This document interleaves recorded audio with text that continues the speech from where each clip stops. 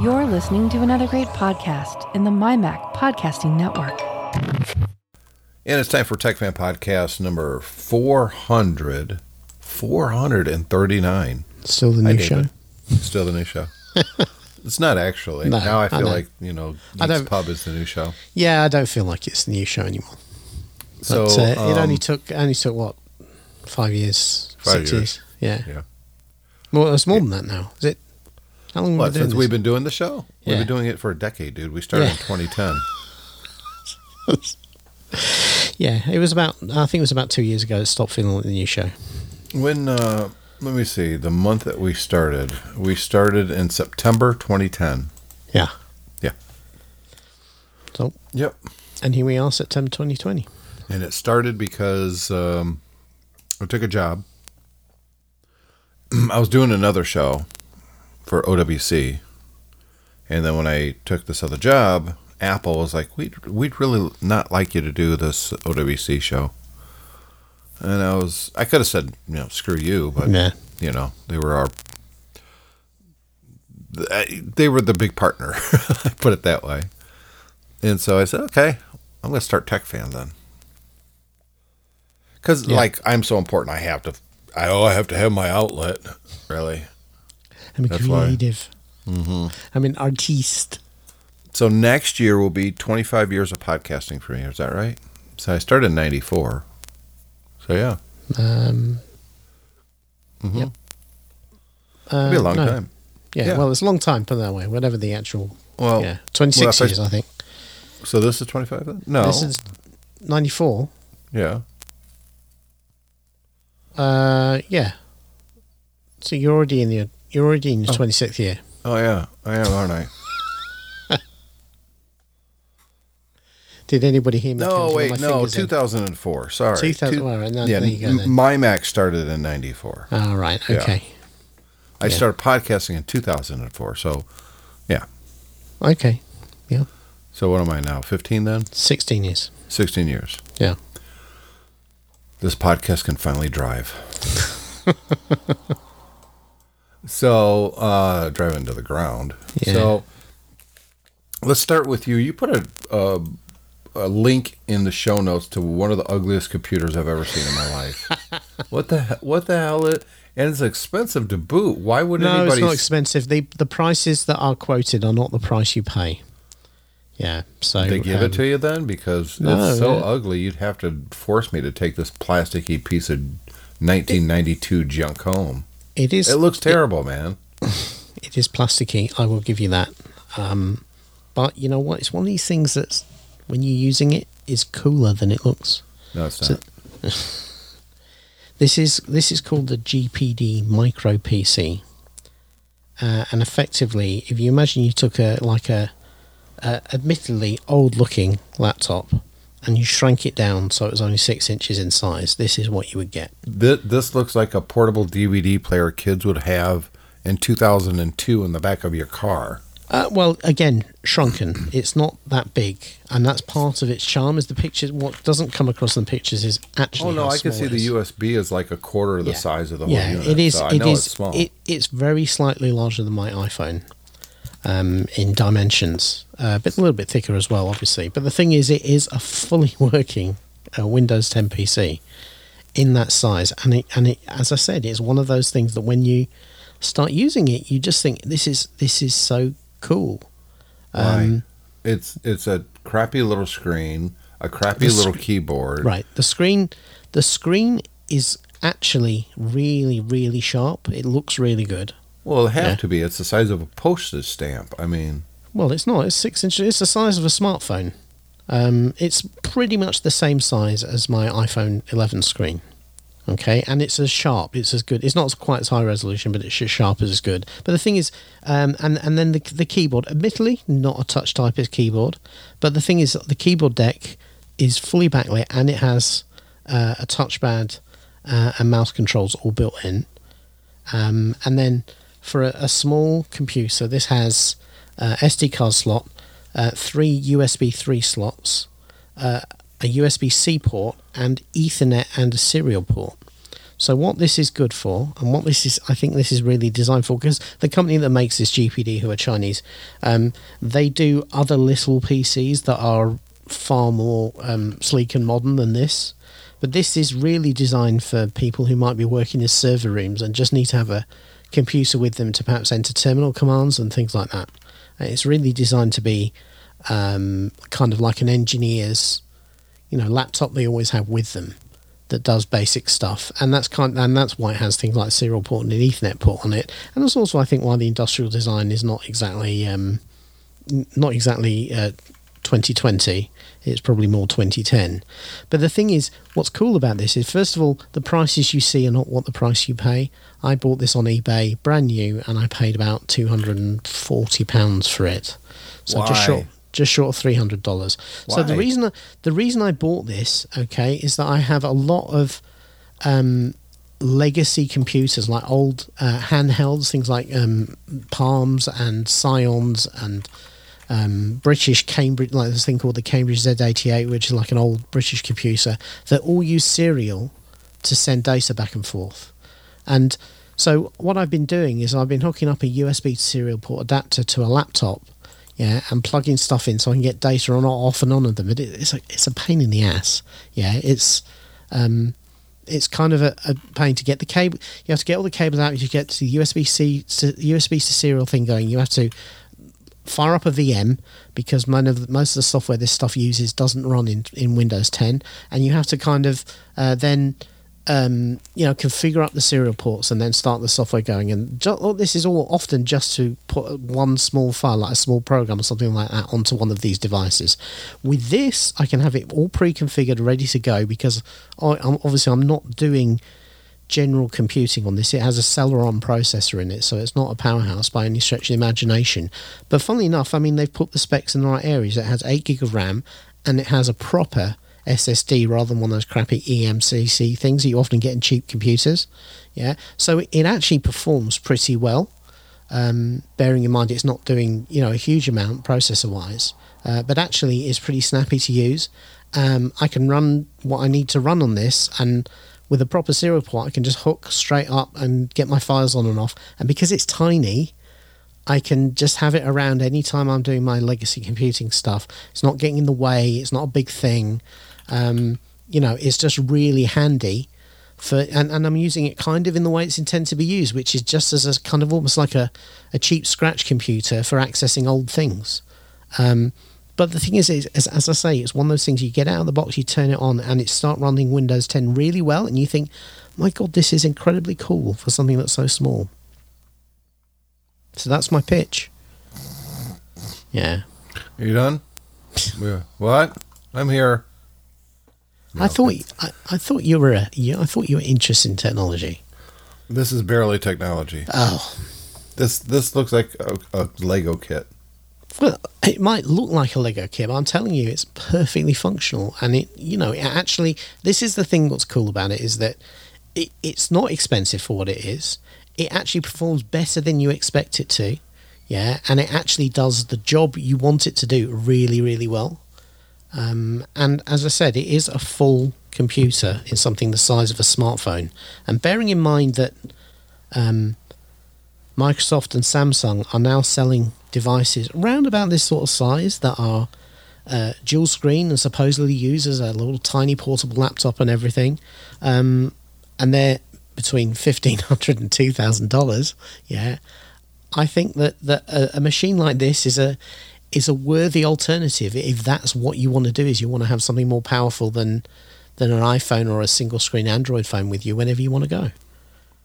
If you feel you have a need for that, I admit it's not a need that many people will feel they have. But that's why I think a niche device meeting that function to me is more. Well, let's face it, these folding phones are also niche devices, but they are, as I said, over $1,000 each, and you don't have to spend that sort of money to get this sort of niche functionality if that's what you feel you need. I found it on the American store. $564 and $479. As I say, unfortunately, the nature of this stuff that comes from China is that some people will import it, they'll put their margin on it, they'll sell it through their store with their, to be fair, with their warranty and their backing and that sort of thing, but that jacks the price up. And I fully admit that I probably would not have spent $500 on one of these. There are other models they do that are more functional, that have better, like they do one with a kind of a proper keyboard that looks like one of the old handheld keyboards from HP or something like that, and a high res color screen and a Core M3 processor in, and those things are $500 upwards. And if you want something faster, I would, I think that's fair. I would not pay $500 for a Celeron computer of this size. No, but as I said, you don't have to pay that sort of money. There are plenty of people selling it direct. I bought it on eBay. It's brand new, fully warranted and everything, but I did not pay that sort of money. I could see the appeal for some people. Yeah, I'm not saying everyone should have these. It's a niche product for but there are plenty. There are plenty of people who wander around and they will have their phone with them, and then they might have an iPad, and they might have an iPad keyboard that they keep in their bag as well. And the idea is if they ever need to do like heavy work, more than just tapping out a text message or a quick email, but they might need to write some documents, they might need to do some spreadsheet work or something like that, they might think that having an iPad and a keyboard, or maybe even a Surface and something like that as an additional device to their phone, kind of makes it worthwhile. What I'm saying with this is that if you are of that bent and you feel you might need to do that occasionally, you can have a device like this instead of carrying something bigger and more expensive alongside your phone. Because let's face it, most of us do most of our computing on the move now on our phone. Yeah. But occasionally you find you want something more. You need something more powerful, more functional than what your phone can do. And I think the argument I'm trying to make with this device is that there are other options out there rather than the defaults. And the nature of computing now is the defaults often are very expensive, and you still have the same level of compromises. And I'm saying that there are other ways of doing it, and I thought this might be interesting to some of our listeners. I have a new monitor that I haven't even taken out of the box yet. Yeah. I'm part of a select group of people on Amazon that reviews products for free. Yeah. And I got this. I just put it in the show notes. And I must have been looking in the way, like really early in the morning, like 5 o'clock in the morning before I took my shower. Because I didn't remember requesting this. Mm-hmm. And then I get this big ass box yesterday. I'm like, what the hell? I don't really need this thing. No. Yeah, and this is. You've just been. I was to say, you've just been dissing me for my ugly computer. No, this is ugly. This is ugly, and it's huge. It's huge. Yeah, I can attest by the box. Yeah. It's an Acer Predator XB273K. What the hell is that? What? Seriously? Yeah. They just put letter SBP or SBMIPRZX. 27-inch UHD 3840 by 2160, which is 4K. Yeah. IPS NVIDIA G-Sync monitor, VESA certified display, HDR 400, quantum dot, 144 hertz. The dog is snoring. Hey, knock it off! He's literally snoring over there. Yeah. They always fall asleep hard. Yeah. Hard when I'm doing the podcast. One display port and one HDMI port. And it has these fins, I guess, at the top and the sides to kind of keep glare off the screen. It's really for gaming, a pro gamer. Yeah, but here's the thing, right? So, I have a gaming PC. Yeah. Admittedly a cheaper one, but it is kind of brand new, middle of the road gaming laptop that I bought. The original one I had when I bought in lockdown, Alexander's got now, and I bought a new one. There was a deal, and the ethos behind all these spec numbers, and presumably the SBMI PRZX, which I presume refresh rate and how fast things move on the screen, and I'm going to assume that the bricks means something to if you're a gamer, or perhaps suggest something. And the idea is that with these very high refresh rates, the big color gamut, all of the whatever quantum dot is and everything. The idea is that it performs better than a standard monitor when you're gaming, and they even have in kind of the in the slideshow of pictures that they have the side here. They show like a screen without tearing on it, and then a screen with that tearing that you sometimes get on monitors where the pictures don't line up. They show a picture of a dude in a gun sight lying on the ground, and then next to him there's one presumably without the gaming monitor where it's blurred and the dot is not on his chest ready to kill him. Those fins are it's actually a hood. I see. It's actually like something kind of like the old timey photographers when they used to go underneath the camera with a black mm-hmm. cloth over them. It's a little bit like that, really, to keep the glare off. Well, you'd also see these on pro-graphic machines back in the day, where color was everything. That they would actually calibrate their screen, and they would have pitch perfect color. Yeah. Now, I'm not going to argue that maybe this is what these MRICs means. Maybe it's a shortcut for mythic speed. Down in the actual description, they've got a Predator XB3 series mythic speed logo. So maybe that's what it is. I am not going to argue that this is a very high-end, high-performing monitor. Yeah, it should be for the sort of money they're charging for it. By the way, it's $1,153. Okay, so that's going to be more. Well, a good chunk of I would imagine a high-end gamer is going to spend on their whole system is going to be the monitor. The graphics card will be the next thing that will also probably be around about $1,000. I am sure that this is absolutely top-end, cutting-edge monitor technology. I'm not sure it would be better than an equivalent kind of pro editing monitor. No, I don't think it probably is. And I'm sure at the very, very highest levels of Twitch gaming, there are people who the difference between this and a normal monitor would make a difference to the quality of their gameplay. I don't think 95% of people who might buy one of these, it's going to make a damn bit of difference to how well they play. I don't think they're going to be, like the pictures imply, missing headshots and anything like this because of the quality of the monitor. They might be bothered by the tearing.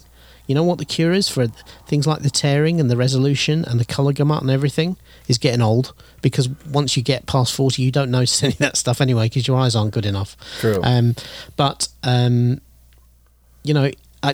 always feel when I see stuff like this that part of the sale is a little bit like, you're back in the day, you were into hi-fi like I was back in the day.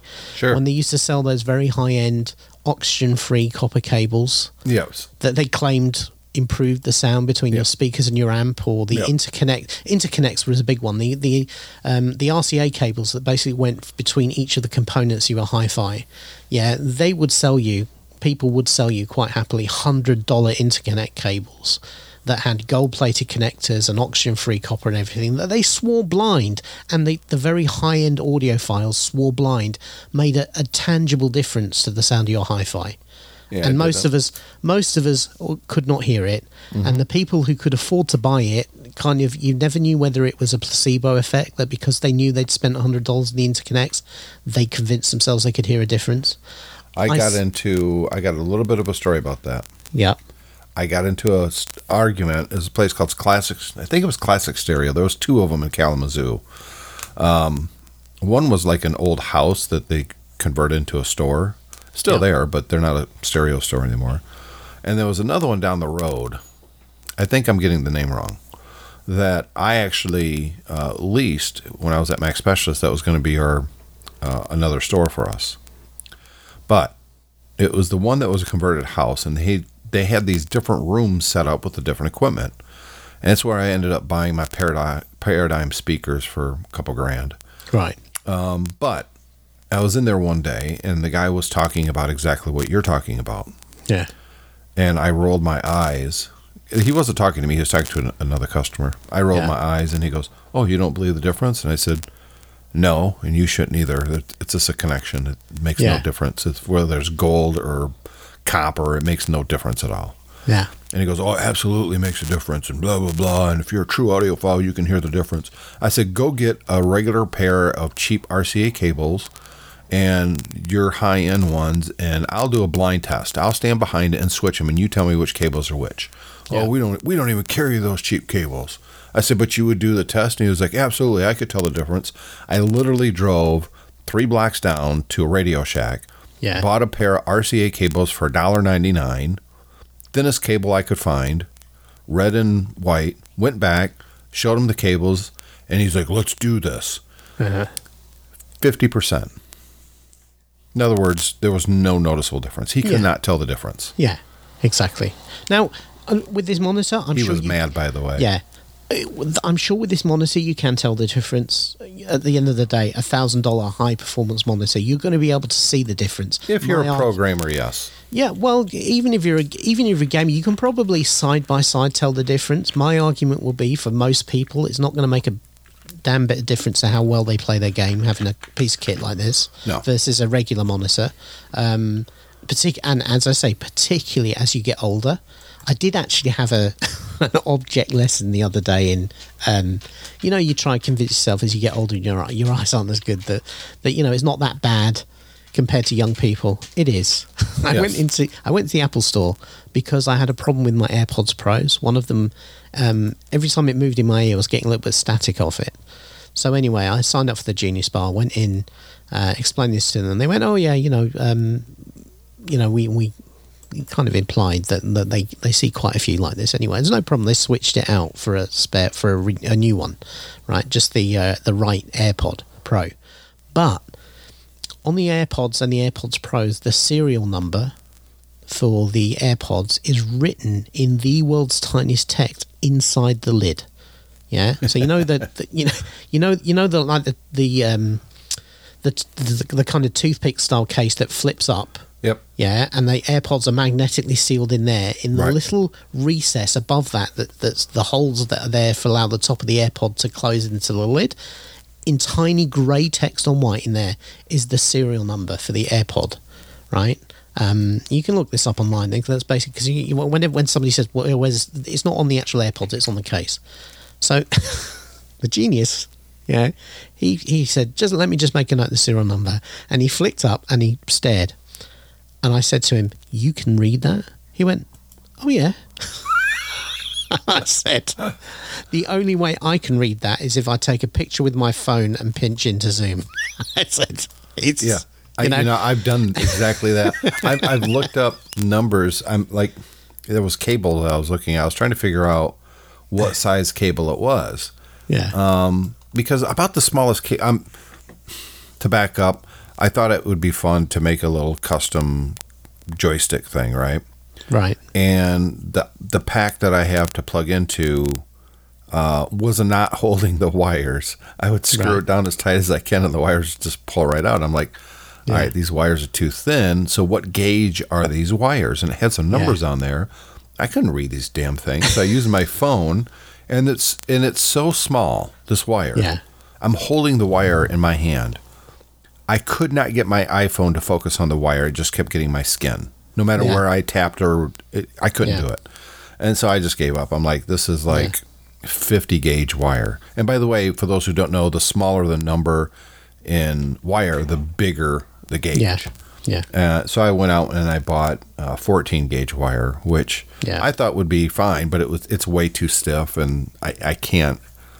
It doesn't work for me. It's too thick. Yeah. So I was blown away about that. He just I do that all the time. What's that serial number? I don't know. I'll grab my phone and pinch and zoom, and now I can read it. In a listener poll, anybody who's got AirPods, flip that thing open, have a look, and then let us know whether you can read the numbers or not, and then tell us how old you are. So I don't have AirPods. I think unless you're under 30, you've got no chance. Yeah, no, none. But having said that, I think with the problem with this high-end gaming stuff, you see it as well, the aggressive styling on the laptops and the aggressive specs and everything like that. I think an awful lot of it is marketing snake oil to try and justify inflated prices. That's always been the case, though. Yeah, in every single industry. I'm in the automotive industry, and I see the same thing there. Yeah. So don't get me wrong, there is high-end stuff that you can get in every industry that does cost money. But I think you're right with this monitor. Probably 50% of the cost is marketing BS. Yeah. But I'll be interested to hear your review and see what you think of it. Because obviously you have a 4K iMac as well. So I do, but here's the thing. It might be a year or two before I review this thing. Yeah. I have nowhere to put it. I don't know what I was thinking when I honestly, I have no memory of requesting it. I really don't. So I thought the Vine program, they sent you stuff. I didn't realize that you actually requested it.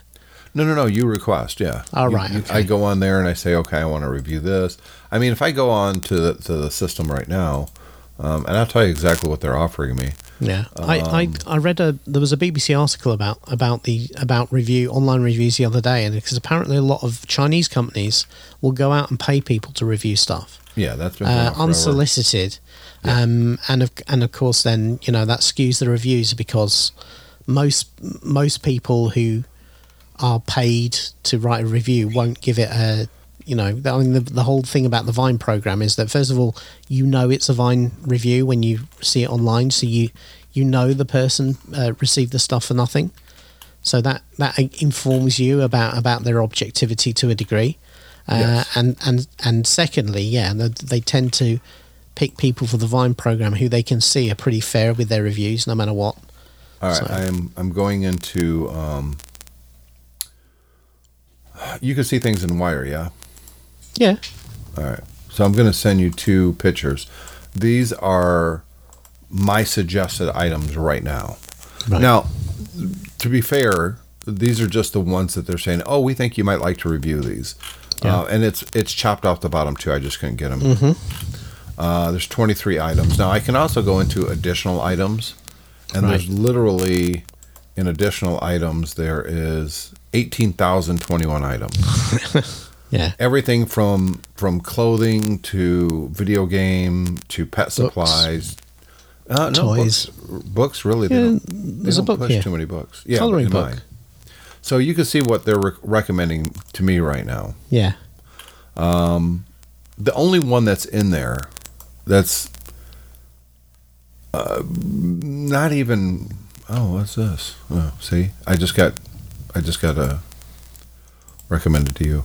The only one that's kind of interesting is the Cameroon 18 or 1080p outdoor pan and tilt Wi-Fi camera. Yeah, that's kind of interesting. But there's another 400 of them in the electronics section of additional items. Yeah, I can get these all day long. There's a Mega Cyborg hand here. Yeah. Why would you not want to review that? Well, it's not that I don't want to. I presume part of that process you have to chop off your own hand, replace it with a Mega Cyborg hand. Yeah, and I hate that. I like the wooden pins clothespin. It's a 100-pack. How do you review that? Individually, obviously. You have to assess each one for efficacy. Stainless steel cat. Pet bowl. Stainless steel cat. Yeah, cat. Cats are trouble enough as it is. The last thing you want to do is give them stainless steel armor. That's it. They generally they're bastards to begin with. Exactly. And you give them armor, and it's the end. You don't want to beat them up. No. I was watching a TV show last night about the mammoth. You know the mammoth, the big elephant-like hairy thing that used to roam the earth. Not personally, but I've seen them. Yes. And they were talking about how there was a balance between these what they call the megafauna, these huge animals, herbivorous animals, and then the things that hunted them, which were the cave lion and the saber-toothed tiger, and. We've all seen this stuff in Ice Age and all this sort of thing. You think a saber-toothed tiger is kind of like it looks like a mix between a lion and a tiger, and it has the big curved teeth. But apart from that, you just think, well, it's just another big cat. those things were huge.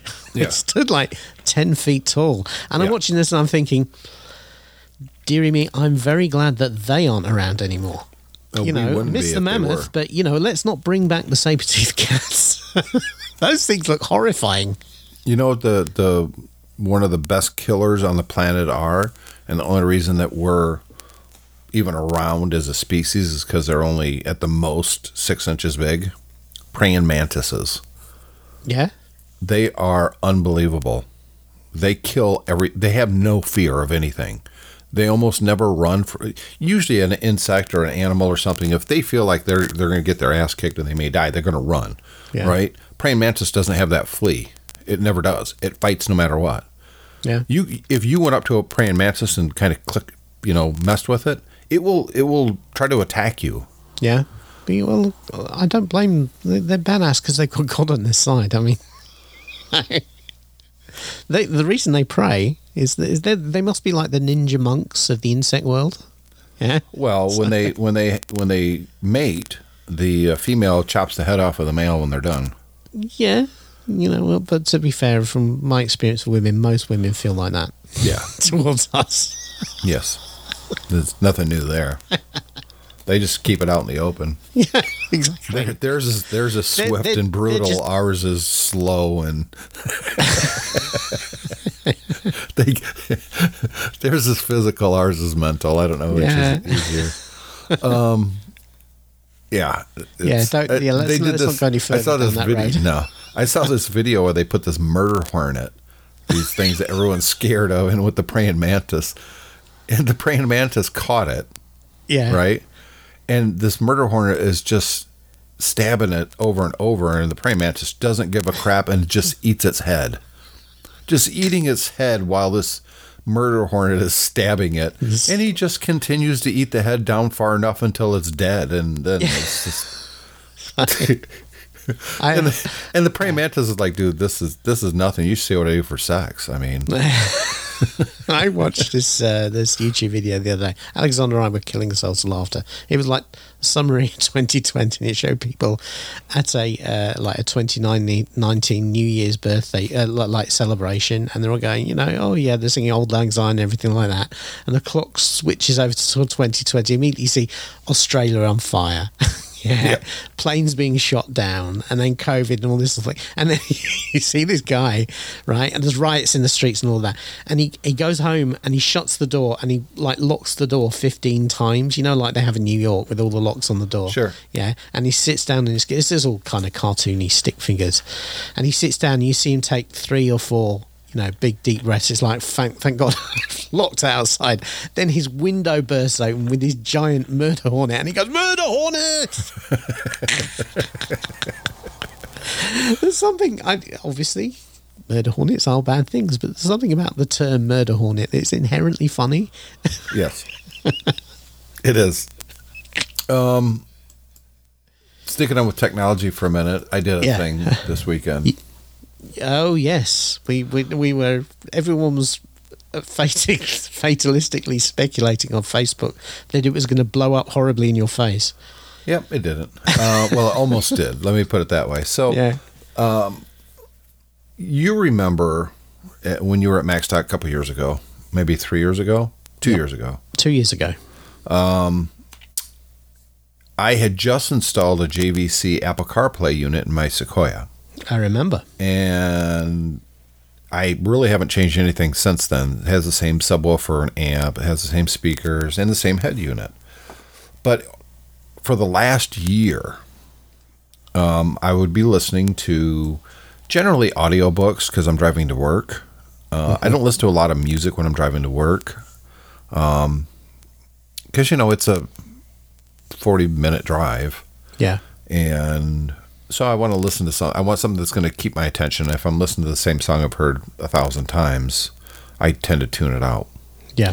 But when I do listen to music, it sounds really good, as you can attest. So Yes. anyways, listen to audiobooks or music. It would often just drop out the left side of the entire vehicle sound-wise. It would just be gone. And the only way to fix it, I would have to crank up the volume And then, oh, yeah, sure, we'll play it on this speaker. And then I have to immediately crank it back down. But my steering wheel controls hasn't worked in forever. Right. So it's all on screen, tap, tap, tap, tap, tap, tap, tap, tap. Now it's really super loud, and all the speakers are working, turn down. And that would last for about 5 minutes, and it would do it again. And sometimes it would drop out the right, sometimes it would drop out the left. Sometimes it would drop out, it seems like all the speakers, I could barely hear anything, and I have to crank it all up, and then it would come back. And I thought possibly loose wires. But it wouldn't do it. It would do it often when I would hit a bump, but it would also do it when it's completely smooth surface. Yeah. So I ripped the whole thing apart. I rewired the whole thing. I got rid of the butt connectors, and I soldered almost all the wires. We should fix it. Right, because if it's a loose wire, solder is going to fix that, no problem. Yeah. And not only did I solder them, I also heat shrink them. So I would solder it, and then I'd put the heat shrink on. These things aren't. That's an excellent connection. You can't get a better connection other than if it's a direct wire from the speaker directly to the stereo system, right? Yeah. Same thing continued to happen. So at this point, I'm thinking, okay, I think it's probably the head unit. But I have to justify to Julie buying a new head unit when I told her I was going to get a head unit for her Lexus. Right. Because she's got the stock one in there and it sucks. And she likes it just fine, but it drives me crazy. Yeah. So I finally just couldn't take it anymore. And she honestly doesn't care about a head unit in her car. Don't take it out on Julie. No, she's perfectly happy with the head unit. I know it. It just drives me crazy that her head unit's so old. I couldn't take it anymore. It's funny. She had to go. Yeah, she had to go. So I said, you know what? I'm kind of done messing with this. Well, so I ordered a kit from a place called Crutchfield. Now, Crutchfield back in the day when it was mail order catalog stuff was the place to get your audio systems. Yeah. And I started using them when I bought my last head unit as well. But they also have a feature that it's like $30. They won't just send you the dash kit. I also ordered a new steering wheel adapter thing. Right. Because I thought, well, maybe that's the part that's bad. But if I order that by itself, it's like $150. But if I order it with a stereo, it's like $30. Right.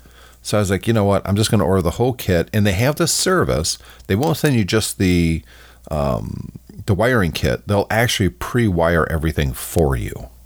Oh, cool. And I was like, So it's literally plug and play. Right. So that was 2 days ago. Mm-hmm. So I wire this whole thing up, and it's pretty simple.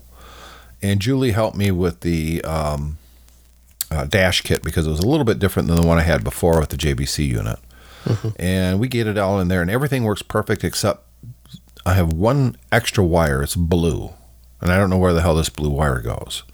And my sub doesn't work now. But everything else works, including the steering wheel controls. Mm-hmm. So I call it a day.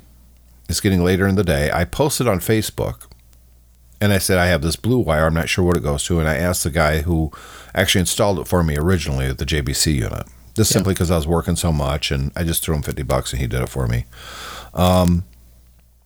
So a couple different people from work actually said that blue wire is the remote turn-on for the amp / sub. That's why I wasn't getting my sub, because it wasn't turning on. Right. But 2 days ago, we went to Petoskey up by the lake shore, and the whole thing. Yeah. Julie and the kids wanted to look for Petoskey stones. I could care less.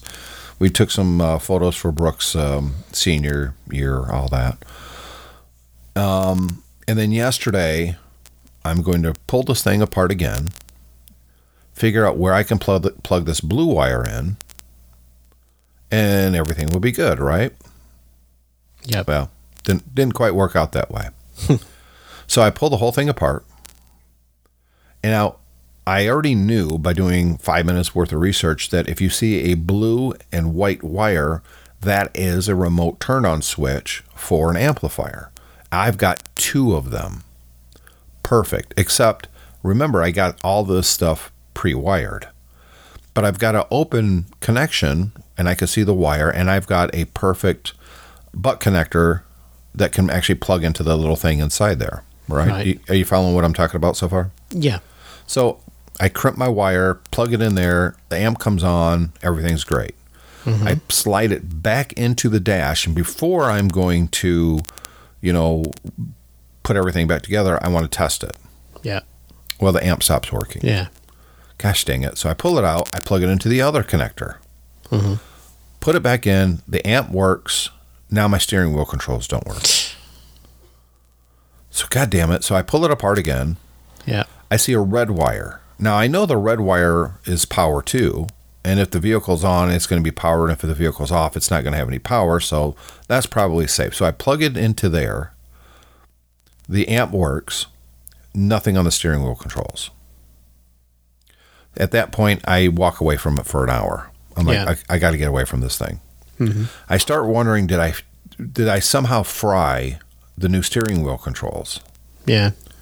So I grab the old one. Now there's dip switches on these that, like for me, everything has to be on except for number 4. That's Pioneer. The other one was JVC, and it was a different dip switch setting. Yeah. So I put the old one on 4. I go in to the car. I plug everything into this because, again, it's just plug and play. Yeah. I slide the deck in, turn it on. Everything works perfect now. So I quickly say I'm not going to screw around with anything else. I button everything up, and everything works fine now. And I drove around for about, I don't know, a half hour yesterday. And, of course, the trip to Petoskey and back when the system was new. Yeah. No dropouts. The audio works perfect. So it was definitely the head unit. Yeah. No question. But you've ended up having to put the old steering wheel controls back on? I did. It's exactly the same steering wheel controls. It's the same blue box breakout that I have with the new one. Same version, same everything. So I don't know if the new one fried or I screwed something up. I don't know. Yeah. But it's working. I'm not messing with it. The nice thing is, when I order one for Julie, and I'm probably going to eventually, I might get the same stereo. And so what I bought was, the other one was a JVC, and I always hated the controls on the JVC. The user interface was awful. To get into, for instance, if I'm using Apple CarPlay for navigation, but I'm listening to Sirius XM, it was like 3 buttons to get back. And then your favorites were awful. They were named the worst thing. It was just an awful interface. I hated it. I used it and I worked with it and I got used to it, but I there was never a day that I thought, yeah, this is workable. I always hated it. It was terrible. Yeah. So this time I picked up a Pioneer DMH dash 1500 NEX 7-inch WVGA display. Has Apple CarPlay, Android Auto. They put built-in Bluetooth, of course. What doesn't now? And it works extremely well. I couldn't see my screen if the sun was hitting it a certain way on the JVC. I'm not having that problem with the Pioneer. I can actually see the screen. It's nice and bright without being obnoxious. It's a better display. The user interface is 1,000 times better. It's not even close. Everything about this I like a lot. So cool. I'm really happy with the dash kit. And I got to give it up to Crutchfield. When they put these for $30, they basically build you a wire harness that you just plug into your car. Yeah. It's a first class job. I mean, it really is. It's professionally done. And I wouldn't even screw around. If anybody listening is going to replace a car stereo, go to Crutchfield, get it there, and let them build your wire harness for you. It will save you, I'm not kidding, hours of a headache and looking shit up online. Just let them do it. They know what they're doing. And not only that as well, the original problem you had was a concern over wiring. You've got to think about troubleshooting that. Even if you get it all in and working the first time, the fact is if you ever have a problem with it, then not only do you have to worry about your head unit, but then you have to do what you just said about checking the whole wiring harness to make sure there's no bad connections or anything like that. If somebody's done it for you, and I presume it's guaranteed as well. Yes. Yeah, so that's kind of what you want, isn't it? I mean, nobody wants to spend more time mucking around inside the dash of the car than they have to. So let me on Amazon, just the head unit is $309. I don't remember how much I spent on Crutchfield. Let me go up on Crutchfield.com and look at my recent orders. And the nice thing with Crutchfield is you set up an account and you put in your vehicle. They sell home stuff too, but they're really known for their car audio. Orders, that one. And that's the one. Yeah, here we go. You could put in your vehicle and stuff, right? Yeah. And they just know what it is. Yeah. It's already I want to shop by this vehicle, and they will only show you things that will work in your vehicle. Yeah. That's kind of awesome. Yeah. So this is what I got. I got the DMH 1500. I also got the PAC PR 4.2, which is the Toyota Lexus interface, which retains your steering wheel controls and all that. The pre-made wiring harness, $24.99 for that. The dash kit, which is, it fills the gaps. Number one, it lets you connect or install your radio into the opening, right? Yeah. And I had to break off pieces. I actually had to drum old pieces off of the dash kit because these are kind of generic ones. Yeah. But it came out perfect. And it's actually better than the one I had, the JVC. Mm-hmm. So all told, with tax, title, or tax, shipping, everything, $409.74, which is $100 more with tax. $100 more than I could buy just the head unit on Amazon. Yeah. That's I don't know why anybody would not do that.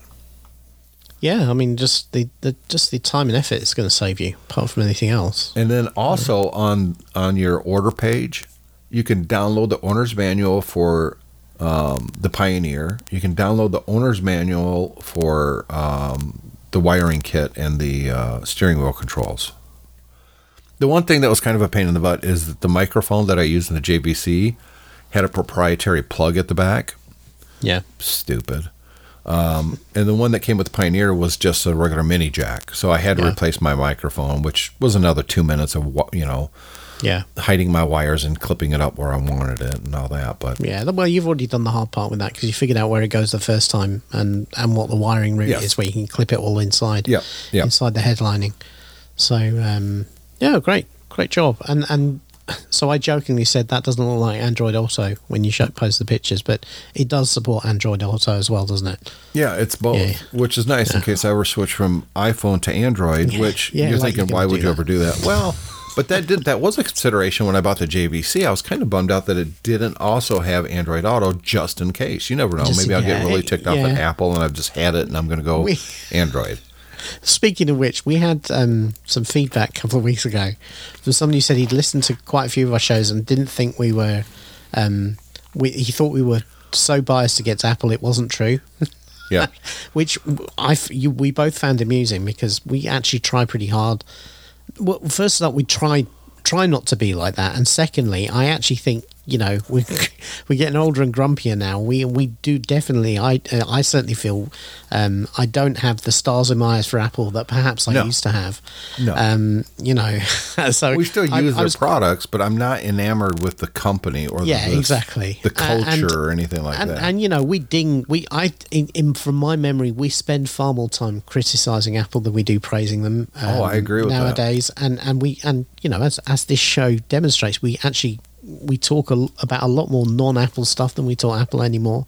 But I guess, look, everyone hears what they want to hear and everyone hears what they think they hear. And, I don't know which shows this particular gentleman listened to. And perhaps we were, I don't remember being particularly pro-Apple recently, but maybe we were, I don't know. I don't want to say he's wrong.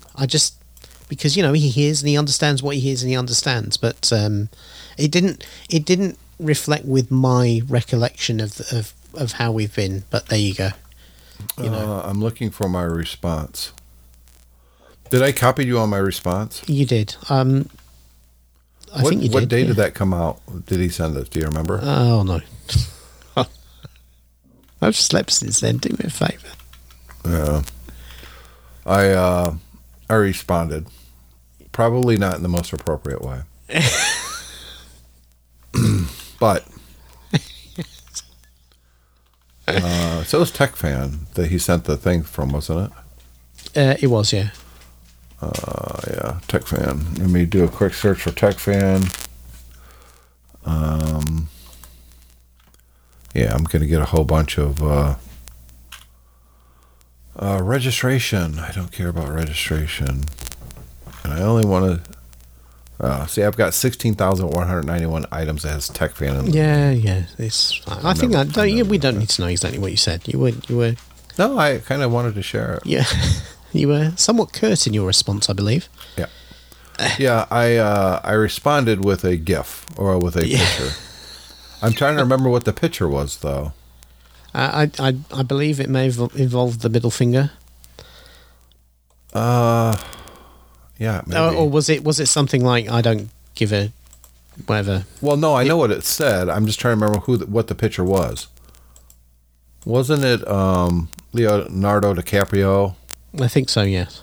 Yeah, it was Leonardo DiCaprio holding up like a drink, and the caption was, "This is me giving a shit." which, to be honest, is kind of how I feel. Well, look, I don't give a shit. I wanted to mention it because we do encourage our listeners to give us feedback, and I don't want to hide behind the fact that we only talk about the very small amount of feedback that praises us. No. Yeah, the tiny once every 3 year email we get where somebody says that we do a good show. Most of it's more like that guy. Doesn't happen a lot. So. Boy, I'm really looking forward to it because I really wanted to read it. What he said. It's driving me crazy though that I can't find this. Well, this is what happens when you use email as a filing system. Well, I can do searches there. Yeah, that's the problem. See, here's the problem. Everyone always says that. So, well, you can just search for it. And the difficulty is that searching is a skill, and part of searching for something. Yeah. Okay, but look how long it's taken you. Part of searching is actually you need to have some memory of what was in the original content, so you can try and find a unique search that's going to try and pull it out, and that is, as you've just demonstrated, sometimes challenging. If you don't remember, I do the same as well. I'll get I have a product or something that I bought and it's not right, and I want to send it back, and it's not from Amazon. I ordered it direct. I have to remember something about the confirmation email, that I can search for, so that I can bring it up again. And sometimes you see something, you go, you just put the name of the company in. Yeah, but sometimes the name of the company isn't actually in the email because they've used HTML as a kind of HTML email. So they have like their logo and their company name and address and everything, but it's actually an image. It's not text, so it can't be searched. Right. And then the invoice was a PDF that was attached to it. So I've had this where you look at the email and you go, there's absolutely nothing in the text of the email that actually states the name of the company or the product I bought. And yep, I've had that before. Yeah, and then you kind of going, well, what date did I buy? And then you start. Excuse me for hitting my microphone. Then you start going through your email, saying, well, let me see the email I got through this period of a week. Maybe I can see it. I can eyeball it. And the whole thing is just like, search is overrated. So this was his message. His name was David G. Hi, I've been looking for some new tech podcasts and found yours. I listened to 4 or 5 of the most recent. In one you said, I'm not an Apple fanboy. I totally disagree. You certainly are, and you should name your podcast the Apple Tech Fan Podcast to save others like me from wasting my time. I don't mind some discussion on Apple, but can't stomach fanboys. Still looking. And then my response was, actually it was David Tennant as Doctor Who coming out of the phone booth. And he's got a cowboy hat on. He's got a flowers around his neck. What do you call that thing? Was it luau? No, luau, that's the party. Yeah. The thing from Hawaii that they the garland thing, yeah. Yeah. And it says, this is me giving a F word. So... Look, the other standard response to that is why don't you apply for a refund for the free? You should get a refund. You should totally ask for that, dude. So I forget that he he perhaps was a little bit salty in his criticism of us. But I did want to acknowledge it because, as I said, I don't want people to think that we live in some sort of pseudo 16-year podcasting ivory tower where, we think we're perfect and all that sort of thing. The thing to me is, I think we're very critical of Apple. Now, that's not to say we're, so critical that we can't see anything positive about it. I think Macs are way better than PC on a lot of reasons, but that's not to say that we trash PCs. I mean, you spent the beginning of this talking about a Windows 10 PC. I've got to be honest with you. I mean, day by day, I use Apple products. I have an iPhone. I'm on my iPad constantly. I only use my Mac once a week, which is processing the audio for this show. The rest of the time, it's sat in a cupboard, and I spend my time on Windows PCs. Part of that's for work, but, I work with Windows PC all day long at work as well. Exactly. But here's the thing. Most of the time that I'm doing stuff at work, it's all cloud-based anyway, so I could use any machine. Exactly. And this is the thing. I actually have several of my own Windows PCs, including the gaming PC I was talking about before. I have a Chromebook that I use on a very regular basis. I use all sorts of things. I'm not really wedded to one or the other. If Apple went away tomorrow, I wouldn't stop being a tech fan. No, neither would I. But we make our choices based on our particular requirements. I've got this tiny little 6-inch Windows PC that I think is fantastic, and that you think is stupid, and that is fine because it fits my requirements, not yours. Yeah. And I think that's what many of us, particularly when we're talking to people online, lose perspective of is that nobody has to use what you use for them to be right. I think he must have listened to, I think everything was good, and then he listened to the episode where we discussed Apple's event where they talked about Apple Silicon. Right. And that's probably, you guys are fanboys. No, it was a big event, and one of the most popular computing platforms is going to a whole new architecture. Yeah. That's big news. It's big news, and we're excited about it. And don't get me wrong, it could completely crash and burn. It could be the worst thing. It could be the worst thing Apple has ever done, and it could kill them. It could kill them as a PC company. But we don't think it will. We might be wrong. And by the same token, I think the other thing as well is that I don't think either of us are backward about saying where we've come from. You do run a site called mymac.com. You have been writing about Apple for 25 years. But there was a reason that I started Tech Fan, and I didn't go back to the MyMac podcast when I very well could have, and that's because I was bored of talking about just Apple-related stuff. That's how I got started in podcasting. That's how I made my name. Exactly. And I did it for Apple-focused for, 6 years? And I guess I was bored with it. I mean, even when I was doing that, I got bored with it. I mean, we started Geekiest Show Ever as an outgrowth of we're tired of talking about just Apple and Mac related stuff. Yeah. Even though there was always something to talk about, we want to expand on what we're talking about. We want to talk about these geeky things that we're also interested in, which included other technology because to be myopic, and I'm not saying Guy and Gaz is myopic with the MyMac podcast because they've expanded on what they talk about as well. Well, let's face it, there is very much more than a tech podcast now. Yes. It's more of an entertainment show. Yes, I would agree. Than a tech podcast. And you know what? This is something when I left MyMac and Gaz kind of filled my place with Guy.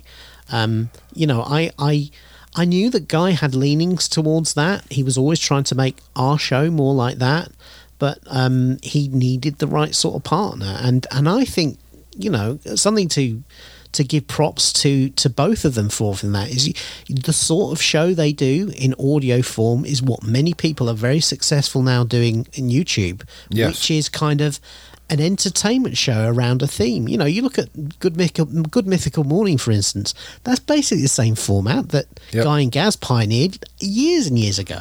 Correct. They were way ahead of their time. Yeah.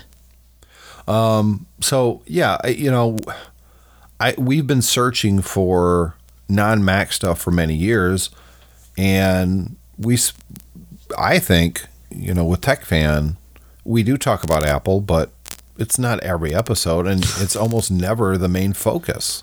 Oh, well, let's look at this episode. The only time we've talked about Apple in this episode is to discuss this comment. Everything Well, I else talked we were about talking Apple CarPlay. Yeah, well, but that's not that, as you said. But I it's not the also focus. said that I'm glad it had Android Auto in case I Yeah, gave up the Apple yeah. stuff. So, And by the way, Android look, Auto pretty much sucks. I've been thinking to myself, I have an Android phone. I must plug it into my Mazda that I had upgraded to see whether it also has Android also. And I presume it does, but they didn't. I didn't really ask. Yeah, I presume I can't. It's difficult for most me of the to new ones understand. do. Yeah, I wouldn't understand why anybody would fit Apple CarPlay only to a car and not the other one, Right. because it effectively all it is a different software mode on the same. Yeah, unit. it's an open API that reads from the phone. The phone controls everything. Yeah. But I've had customers with Android and Apple, and Android is just, it's not as intuitive. It's really a clunky interface. It really is, and it's not attractive at all. I really wish they would update it. They don't necessarily have to ape what Apple's doing, but what they are doing with Android Auto.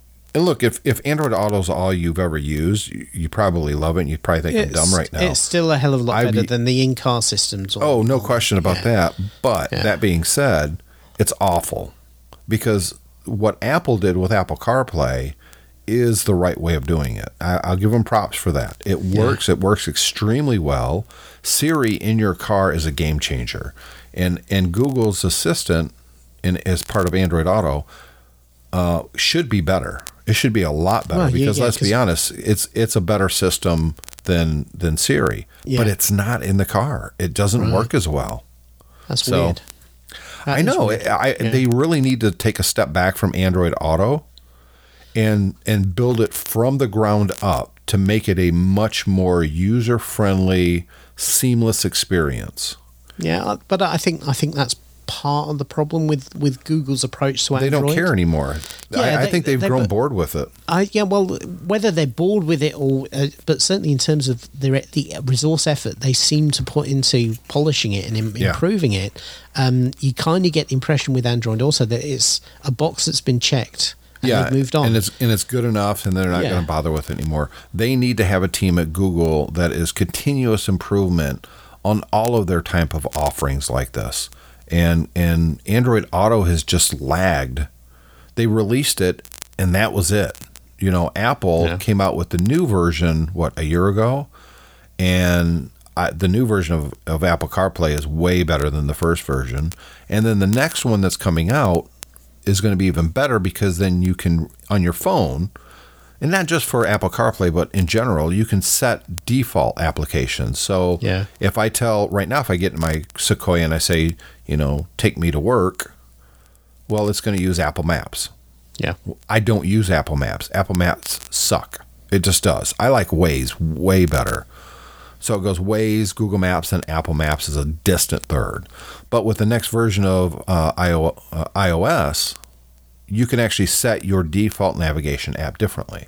So if I say take me home, a year from now, it's automatically going to launch Waze. Yeah. That's what you want. I like that choice. Yeah, same with me. I mean, when I listen to music in the car, I'm on Amazon Music. I want to be able to use that as a default, not have it try and search Apple Music. Because then I don't subscribe to Apple Music, so what happens is if I were to ask Siri in the car to play a particular song, it's going to search for it and then not be able to play it because I don't subscribe to Apple Music. But there is a trick. And there's a trick on navigation as well. If I go get my Sequoia right now, push a button, and I say, take me to work using Waze, it will use Waze. Right. If I jump on and say, play the best of REM and Amazon Music, it will launch Amazon Music and play the best of REM. No. So you just have to know those commands to ask it those questions. And that's always the problem with a voice assistant, isn't it? It's even with the ones, because most cars nowadays have some sort of voice recognition system built in. Yep. But the problem is, unless you know what commands it understands, you can't use it. And what happens is you go through the user manual and you think, and normally, I presume the Toyotas are like this. I don't know why this is. You get the car manual, and then you get a completely separate and normally much thicker manual for the stereo that's built into the car. Yeah, and that's because engineers wrote the manual. They're awful. Right, yeah. So, but the thing is, you go through that, but very few cars I've owned, and I've owned quite a few who have these systems in, actually have a list of the things the car can understand. Right. Because it's basically it's too much time and effort to put it in. But then the problem is you're stuck with, there's normally a button on the interface that says, here are some things you can ask me, and then it will read them out in a robotic voice. That's really not what you want, particularly if you're trying to go somewhere and you just want to figure out how to get it to do something. Well, it's a lot, but it's getting better now. And the hold up in the past, from what you're describing, quite honestly, was the processing power in stereos in cars up until about 2017 has been pretty anemic and pathetic.